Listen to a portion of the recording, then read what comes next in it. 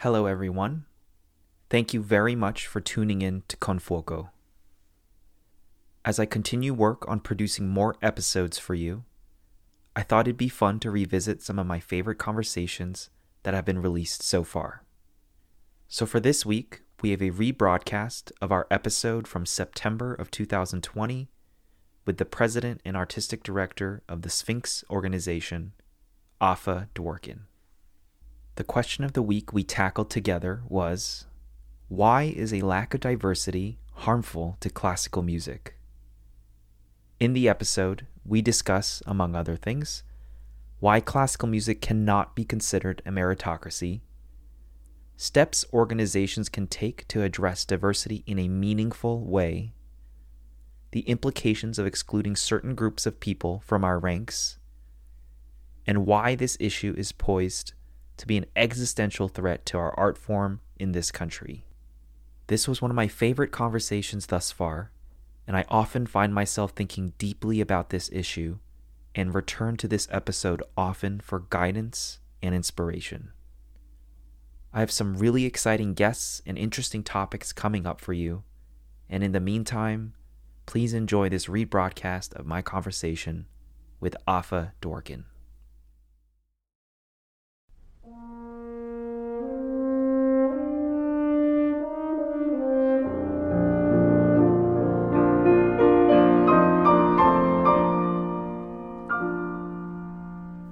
Welcome to Confuoco, a podcast about classical music and its future.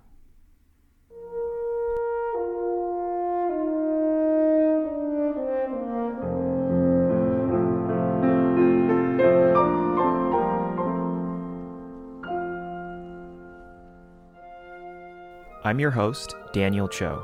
I'm a conductor and violinist currently based in Oregon, where I serve as conducting fellow of the Eugene Symphony and assistant conductor of the Oregon Mozart Players and Eugene Opera. Each week, I will be discussing one question about the field of classical music with a guest who I believe can provide valuable insight into where we are as a field and what directions we should take as we move forward into a rapidly changing world.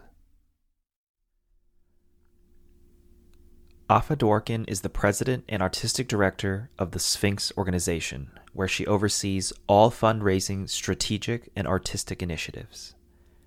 Founded in 1997, the Sphinx organization has 4 program areas: education and access, artist development, performing artists, and arts leadership, which form a pipeline that develops and supports diversity and inclusion in classical music at every level of our field: music education, performing artists, repertoire programmed, the communities represented in audiences, and artistic and administrative leadership.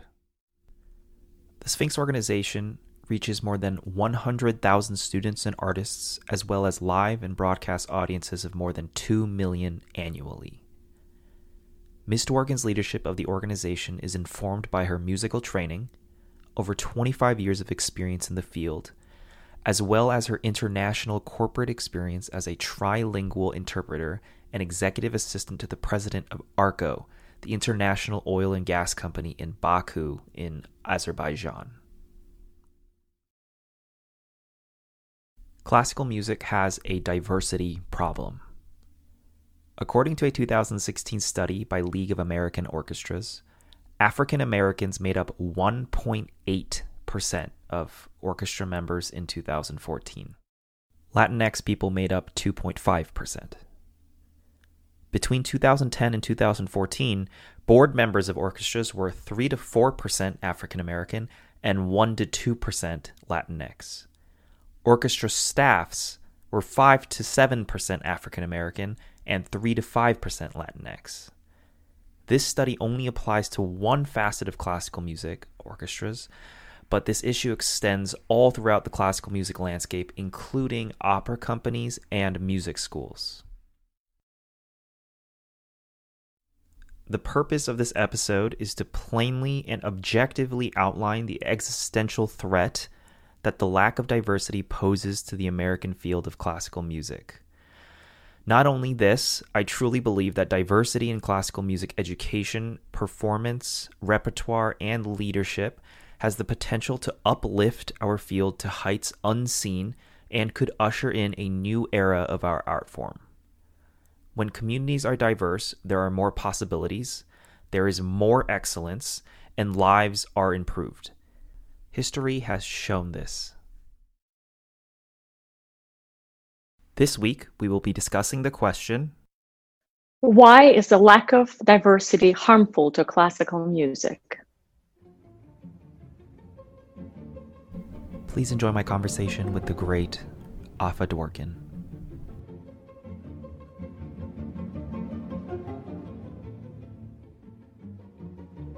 Welcome to the show. Thank you so much for being here.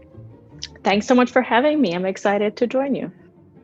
So I wanted to break this issue down to its most basic level for two reasons. First, so that anyone who doesn't believe that a lack of diversity is an issue in classical music can be convinced without approaching them like they're an evil, diabolical racist. And secondly, so that for those who do believe that classical music needs more diversity, so that they have the tools to really understand this concept so that it's broken down for them and so that they can better understand this concept and go out in the world and fight for diversity. So why is the lack of diversity harmful to classical music? Well, there are probably a number of ways to look at it, but to me, two center in my mind, which relate to one another, but they're standalone, I think, as arguments. One is, I think, maybe more practical. So for all those classical music lovers, aficionados, practitioners who believe that artistic merit is central to our field, to this genre, I think it's a worthwhile thing to think about, because outside of our genre, our sector of performing arts, and certainly classical music, it is a well-known, well-understood, and well-researched fact that we are not excellent unless we are diverse. And by that, I mean diverse in a way of welcoming of and engaging of diverse points of view, diverse cultural backgrounds, diverse sounds, diverse ways of expressing ourselves. And if we care about the artistic merit, and if we care about excellence, then I think it's a good time for us to evaluate what that is. And if we strive for excellence, I think it behooves all of us to evolve to a more complete and really more inspiring definition of excellence, which cannot work devoid of diversity. So that is a standpoint that specifically addresses those who believe strongly in the survival and thriving of classical music as a genre, which I think it's certainly a wide audience for that. And the other reason is it relates to the survival of classical music, but from a different, more socially based standpoint. And that is that if classical music is to survive and thrive, it should want to be relevant. And if it ceases to be relevant, it is an endangered sort of a field then. And if we think about it this way, is that for centuries, certain groups, certain ethnic and cultural and racial groups have been intentionally excluded from classical music. And for centuries, a status quo, both explicitly and implicitly, we as a field have said that's okay, because we've remained homogenous and not welcoming and not interested in really representation. So now it's a matter of our orchestras, our opera companies, our performing arts institutions, our conservatories, essentially being irrelevant to groups of population, to groups of people who are talented and motivated in every way, but entirely separated from classical music as a genre.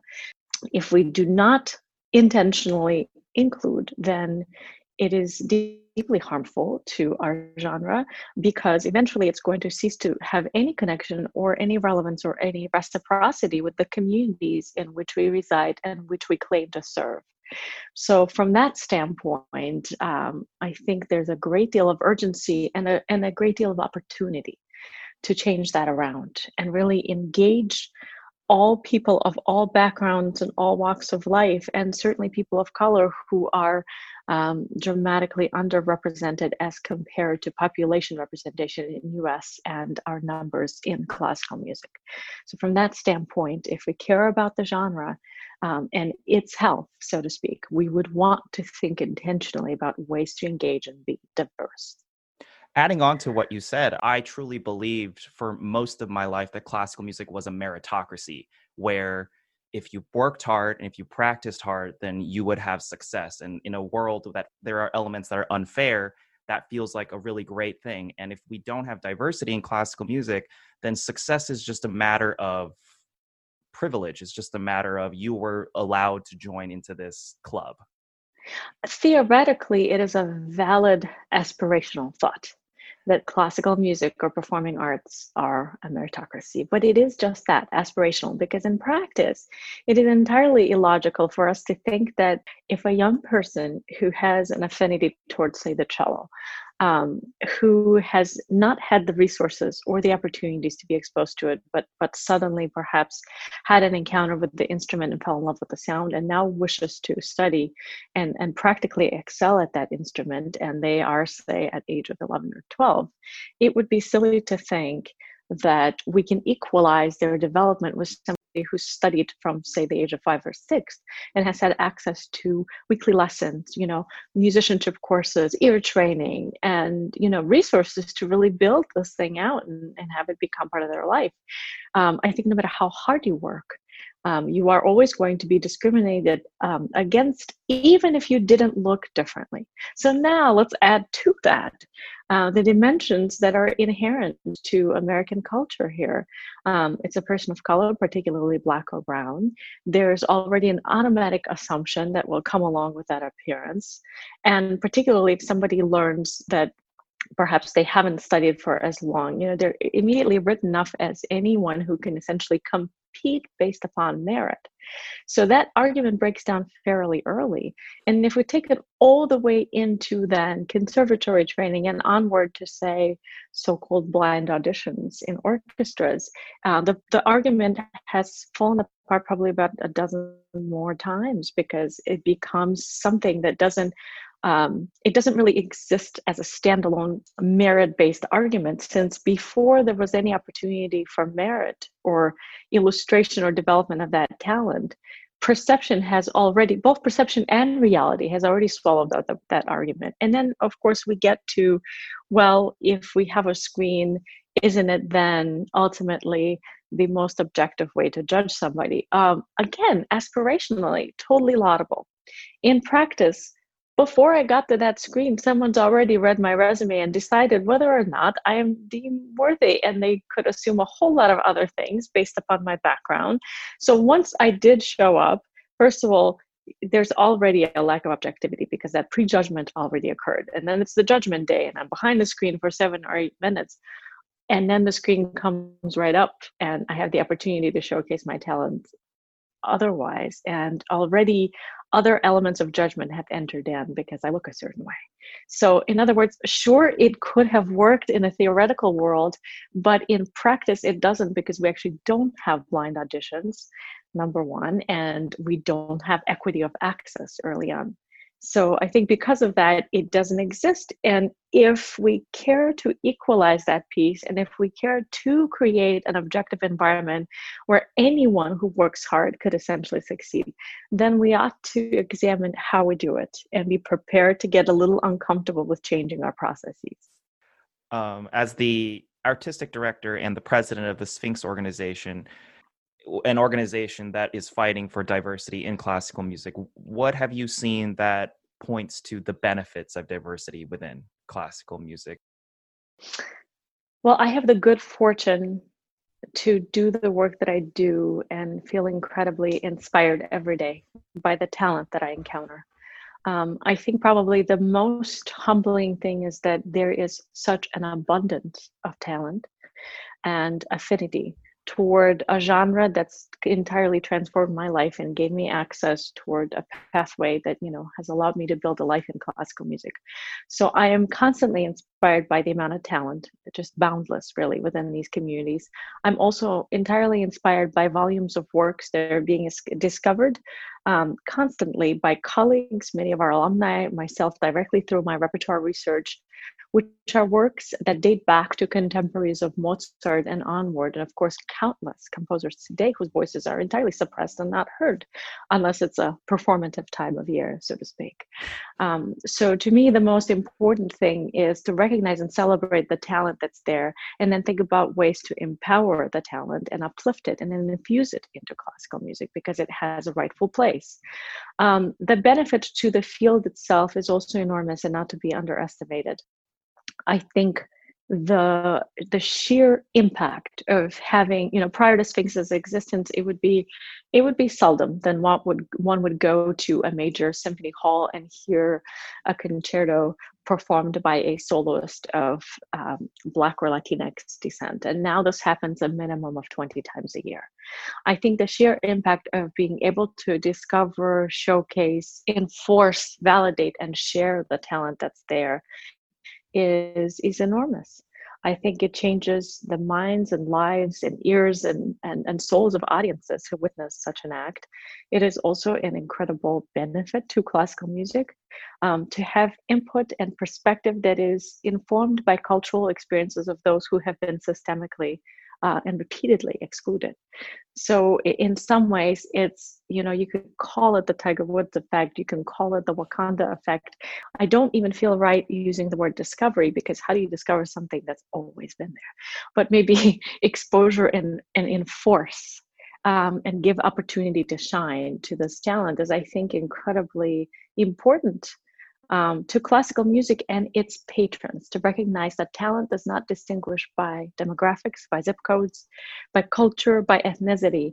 Talent is abundant and it's everywhere. It's about culturing it, and it's about capturing that the beauty that's inherent in that music making, and understanding that we implicitly perpetuate the myth of talent somehow not being present within communities of color if we do not intentionally change who we engage to be our soloists, our conductors, our full cycle composers that will dominate the stage for 12 weeks. Every time there's an opportunity to program the entire cycle of Mahler symphonies, I think one must pause and wonder why that's being done repetitively. And I'm not saying in place of, I'm saying in addition to, because I think we're all better for it. If our programming is infused by that diversity, it ultimately benefits the fields, benefits our audiences, and it changes perspectives, and then therefore sets up a scene or an arena for our field, our genre, not only to survive, but ideally thrive. It really speaks to the power and the beauty of classical music, that these groups that have been marginalized are continuously fighting to try to have a place in it, rather than just walking away and saying this isn't even worth it. And that there are so many passionate musicians of groups that are not welcomed and are not represented on the stage really speaks to the power of the music itself. Absolutely. It is obviously, as we all know, an incredible gift. It is a language, it is a movement, it is something that unites all of us. It's something that erases borders and boundaries that are rooted in beliefs, false or otherwise. I think it's beyond politics, it's beyond really any preconceptions. And to me, it would be an incredibly poignantly unfortunate fact if people of color began to walk away from the genre and feel that they don't belong, because the genre will suffer and we will have missed the opportunity to enrich it and evolve it. So I think I always tell this anecdote because when we assembled the Sphinx Symphony, which is our professional all Black and Latino orchestra that performs together for a week in February during our global convening, they also mentor and network with our youngest generation of artists who compete during the Sphinx competition. And our biggest challenge is not assembling that orchestra, is not caring for it logistically, is not programming for it. our single most significant notable challenge is how to say no to folks, because I can only fit so many people on stage. So our solution eventually became such that we just assembled two orchestras, because, for the junior division competition, it could be younger folks who are earlier in their career, and for the senior division concert, it's more of our sort of veteran musicians who have played with the Sphinx Symphony for more than 2 decades. And even still, I have only one challenge. That is how to say to some of these incredibly accomplished, poised musicians that I can't invite them this year because there are only so many parts and so much music we can fit in. And I can't extend the stage at Orchestra Hall to include 200 people. And I think that speaks to your point, is that the talent is abundant, and that connection and allegiance and really commitment to classical music is nothing short of admirable. And I think that should be good news, because for all those skeptics who, or those faint of heart who say that, well, I really love to diversify my orchestra, my music school, my conservatory, but it's just that there are no musicians of color, I think this should be good news, because there's no pipeline issue, there's no availability issue, and there's no issue of presence of talent. So now it's only about action. From my conversations with my fellow young musicians, I think there's an overall picture that we have of arts organizations where either they are completely and absolutely dedicated to diversification and creating diversity within their institution, or it essentially functions as a kind of marketing tool where they throw out a picture of young Black children in their audience at their education concert, and that's about the only action they take. Is this a fair picture that we young musicians are seeing? And if so, how can leaders of organizations make diversity a priority in a really meaningful way? Certainly, what you recount resonates, no pun intended, with many of the stories and experiences described by our alumni and many artists who have been part of institutions who say they're looking to diversify and change the paradigm, etc. I think that is definitely the case, but I think what's more important is what can we do differently now? In the wake of the twin pandemics and the incredible tragedies that have befallen our country since the spring, really for centuries, but really it has been such a trying time since the murder of George Floyd, Elijah McClain, Breonna Taylor, and so many others.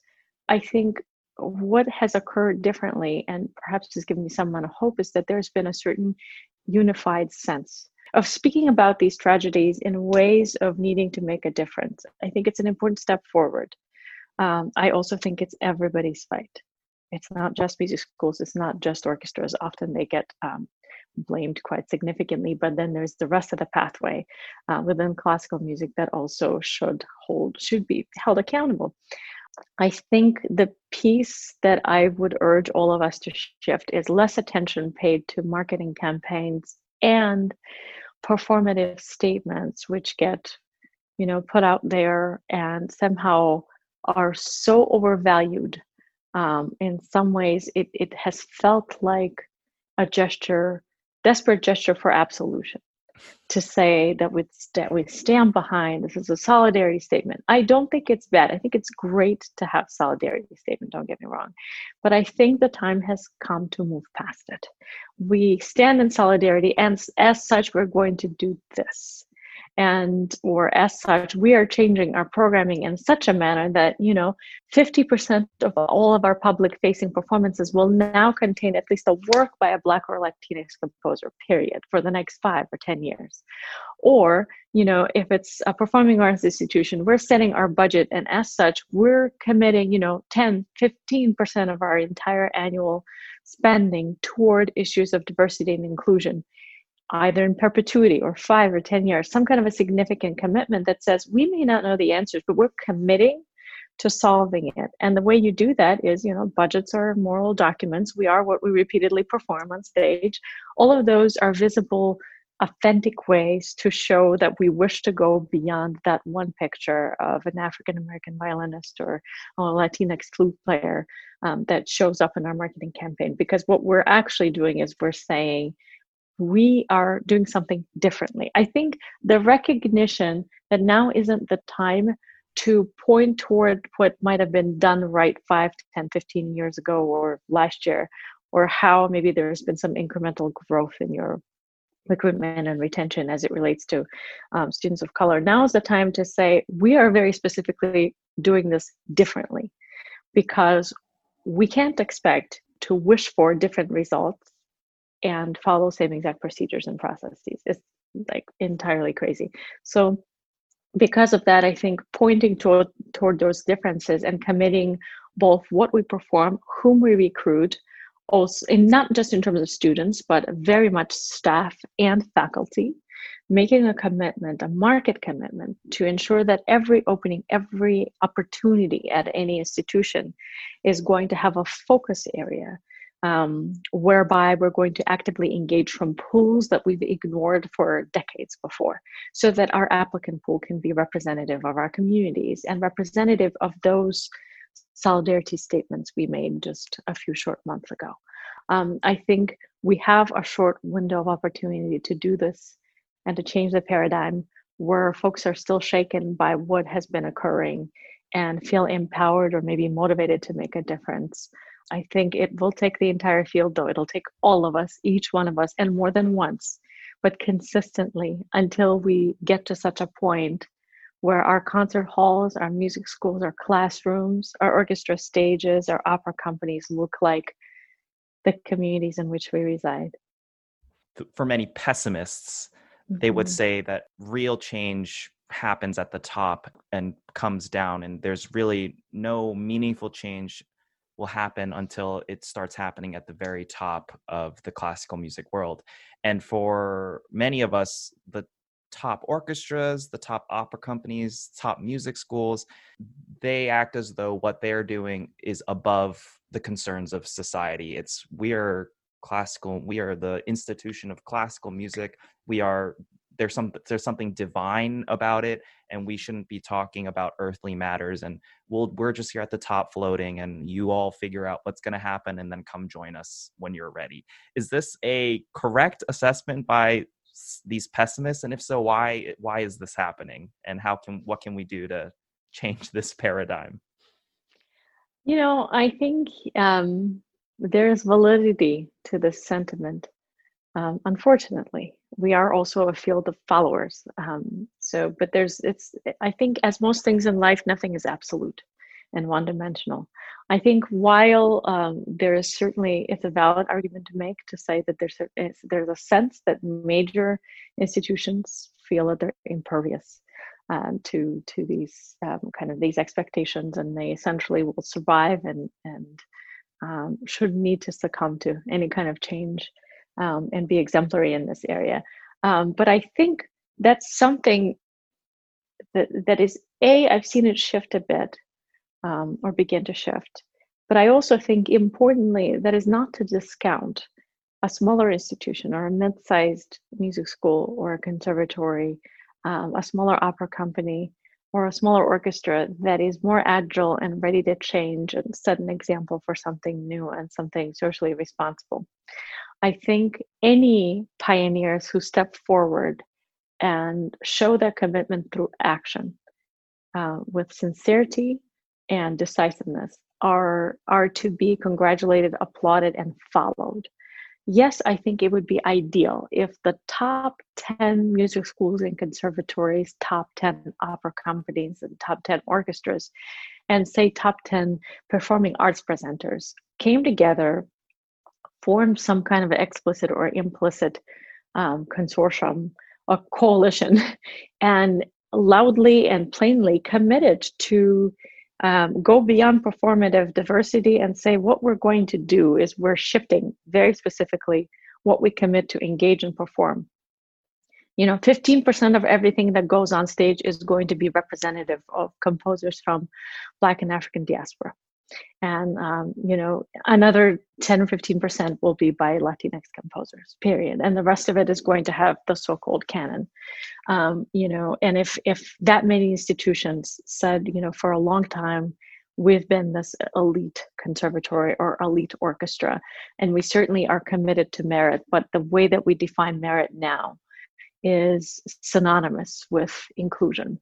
And as such, we commit to say that, our faculty, our students will have a 10% spike in representation and say a graduated goal of getting to 30 or 40%. I think that would certainly be a strong statement. Do I think that's realistic? Not at the moment. We certainly don't have a good track record to show that. Do I think it would be powerful if it came from the top? Absolutely, no question about it. But I think we should welcome and encourage and help along the way any institution, without regard to rank or budget size, who is ready to make that commitment. And I have seen some inspiring examples of things that are these expressed commitments. And certainly in the last several months, there have been important faculty appointments made in major music schools and conservatories, which have involved some of our artists and other artists of color who I am certain will contribute immensely to the fabric and really the new definition of excellence at these institutions.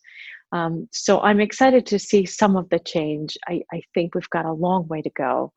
And certainly what I've also heard more of is members of boards of directors and trustees at various institutions are beginning to speak about diversity as an area of priority. And that would be unheard of, even several years ago. So there is a sense of needing to mobilize.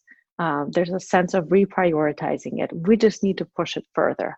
And certainly I call upon any and every ally, any leader of a major institution or mid-sized institution or the smallest institution to make it a priority, because that pioneering work will take us farther and ultimately will benefit all of us.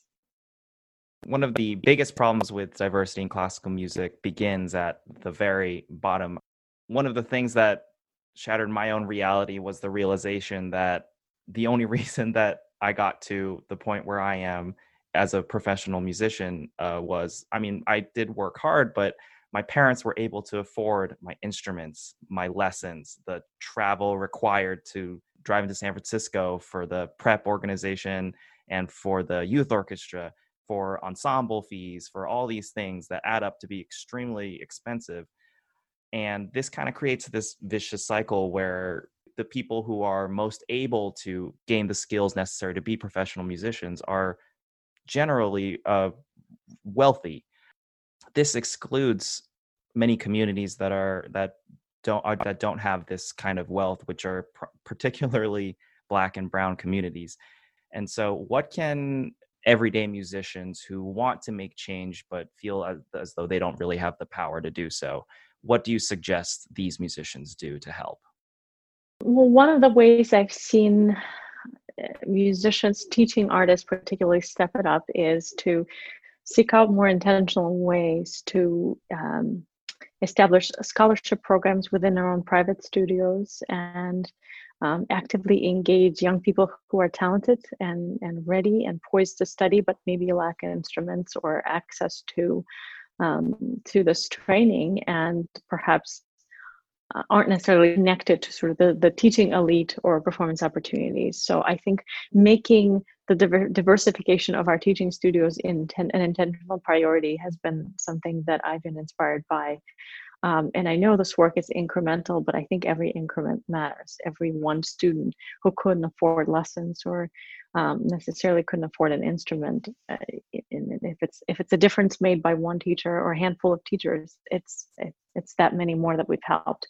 So I think those are some of the basic ways in which to embrace diversity as a priority. And of course, on our end, there are also many institutions that do have scholarship programs. Sometimes it is about awareness. It's not always just access. Sometimes the families, who might be struggling to make ends meet may not be aware that there are resources within their community that can be helpful. It's a matter of being introduced to those resources and connected to a teacher that might believe in the talent of my son and daughter who's ready to study, but maybe needs a little bit of a push there with an instrument or access to sheet music and other elements that end up all adding up. So, many orchestras have scholarship programs and other community-based initiatives there's systemic-based programs in many of our communities. Many of the larger cities have that, where that access can be and oftentimes is equalized. But if it's not part of one's universe, then sometimes those resources get overlooked. So I've seen certainly a lot there in terms of some of that kind of advocacy and networking that can be done by teaching artists. The other piece that's probably worth mentioning is that, yes, studying an instrument is an absolute privilege, and I think recognition of that privilege is a step that's of import. But I will also say that talent is such a powerful thing, and what I've encountered is that for our preparatory programs, for example, our summer intensives, where we teach young people of Black and Latinx descent, ages 11 through 17, it is a formative point during which I think many of the young people do determine, and our families determine, whether or not to continue studying and whether you're going to go to college for music. There is an absolute abundance of talent and preparedness. I would say when I encounter the candidates for these programs, we serve nearly 90 of these young musicians every summer on the campuses of Cleveland Institute of Music, as well as Juilliard School and Curtis Institute. And it's a very competitive program. We serve maybe a third of musicians that apply, so it's difficult to get in. Now, all of our programs are absolutely full scholarship. Once someone auditions and gets accepted, then there's not an expense. But even despite the economic disparities and challenges that come along with studying an instrument, even despite that, there is this incredibly generous, wonderful pool of young artists who are ready. And, in a couple of short years, they can be ready to audition to any music school or conservatory if they so choose. While I definitely want to affirm there's a disparity and there's a difference in access, I also want to argue that even despite that, there's really not an issue of a pipeline in some ways, because there's an abundance of talent and there's tremendous playing that already exists at that level amongst Black and Latinx musicians. So for any music school or conservatory that's seeking to do things differently, they should know that the pool is there. So if they so wish to empower it and include it, it's only a matter of reaching out and engaging. Many classical musicians, myself included, have had the experience of, when we do try to bring these issues up within our community, there are people who push back and say that discussing issues of equity and inclusion are so-called politics, and that politics don't have a place in the classical music space, which I find to be an exclusionary attitude. And I don't think that we should be afraid to talk about anything, because how can we find solutions to problems if we decide that there isn't a problem? So do you have any advice on how to speak to people with this kind of attitude that say, they almost approach it like it's, oh, that is stressful, we don't want to deal with it, can we just not talk about that? Do you have any advice on how to talk to people like this? Yeah, I mean, it's certainly very unfortunate as a point of attitude. My potential advice might be to say that we don't have the luxury to exclude conversation on access and race, because we actively have, for historical reasons, for political reasons, for other reasons, we have actively excluded that topic, and that has led us toward this homogeneity and lack of representation. So if we agree that that is something we want to shift, then a discussion is where it starts. And I think sometimes I bring in the conversation about women. Myself being a classically trained musician who's a woman, until the 70s, certainly, our orchestras and the field in general has systemically excluded women. Now, women didn't just get better after the mid 70s, right? We have always been good, and we've never been less talented or less of really any kind. So it took an intentional change in approach to shift the emphasis on how we recruited and engaged women in, say, American orchestras, and then beyond, that also fed into other facets of the industry. So in a similar way, men back prior to the 70s could have said, that's just too stressful. Gender has no place in these discussions.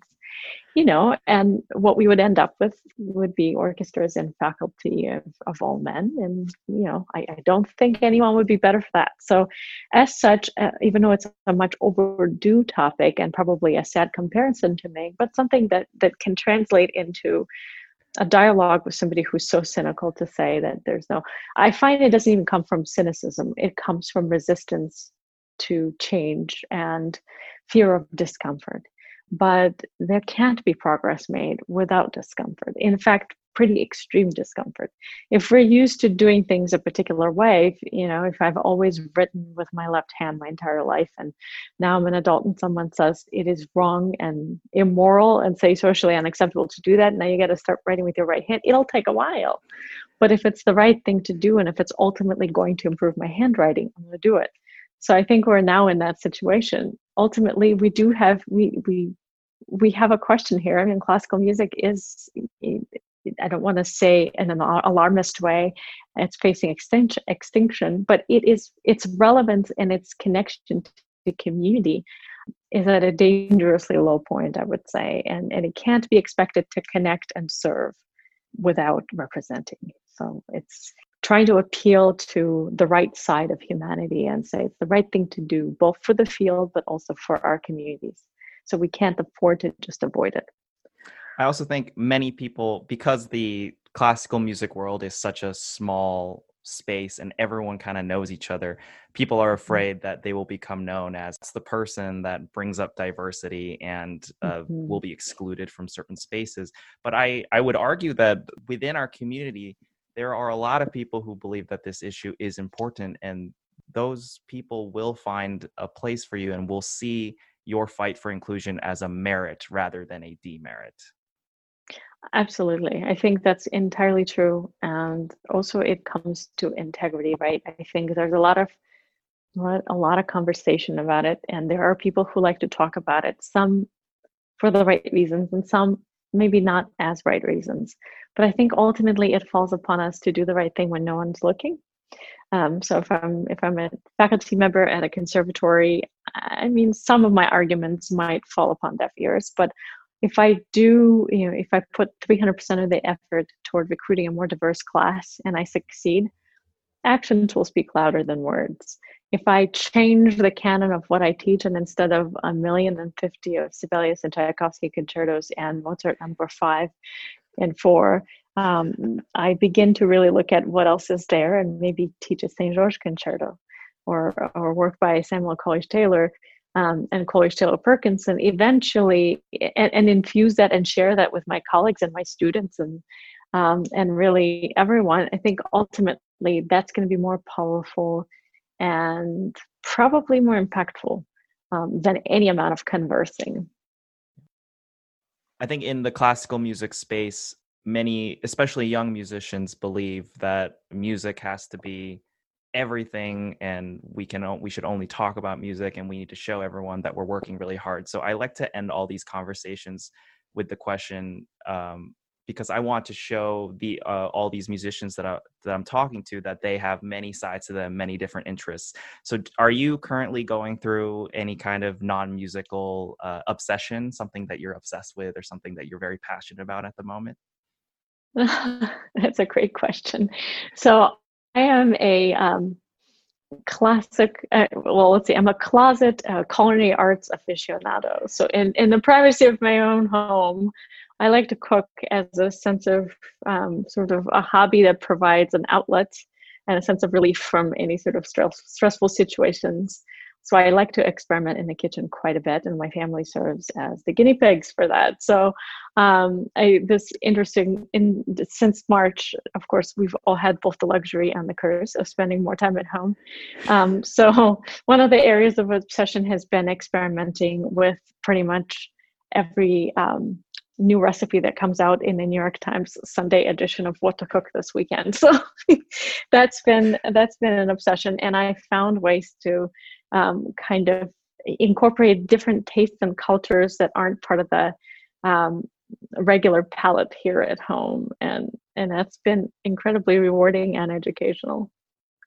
I'm sure you get this all the time, but I'd just like to add my voice to the chorus and saying thank you so much for everything you're doing and all the work you're doing. I am personally inspired to go out and do more and do all that I can to help equalize our field.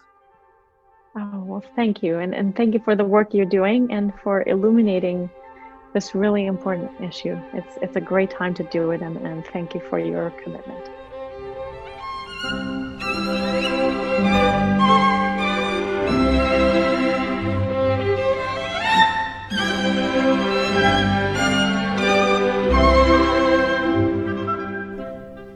That was my conversation with the president and artistic director of the Sphinx organization, Ms. Afa Dworkin. If you would like to find out more about the Sphinx organization, please visit their website at sphinxmusic.org. Thank you very much for tuning into the podcast. If you have any questions you would like discussed on the show, or any guests you would like to hear, please email me at confuocopodcast@gmail.com. Confuoco is produced by me, Daniel Cho. See you next week.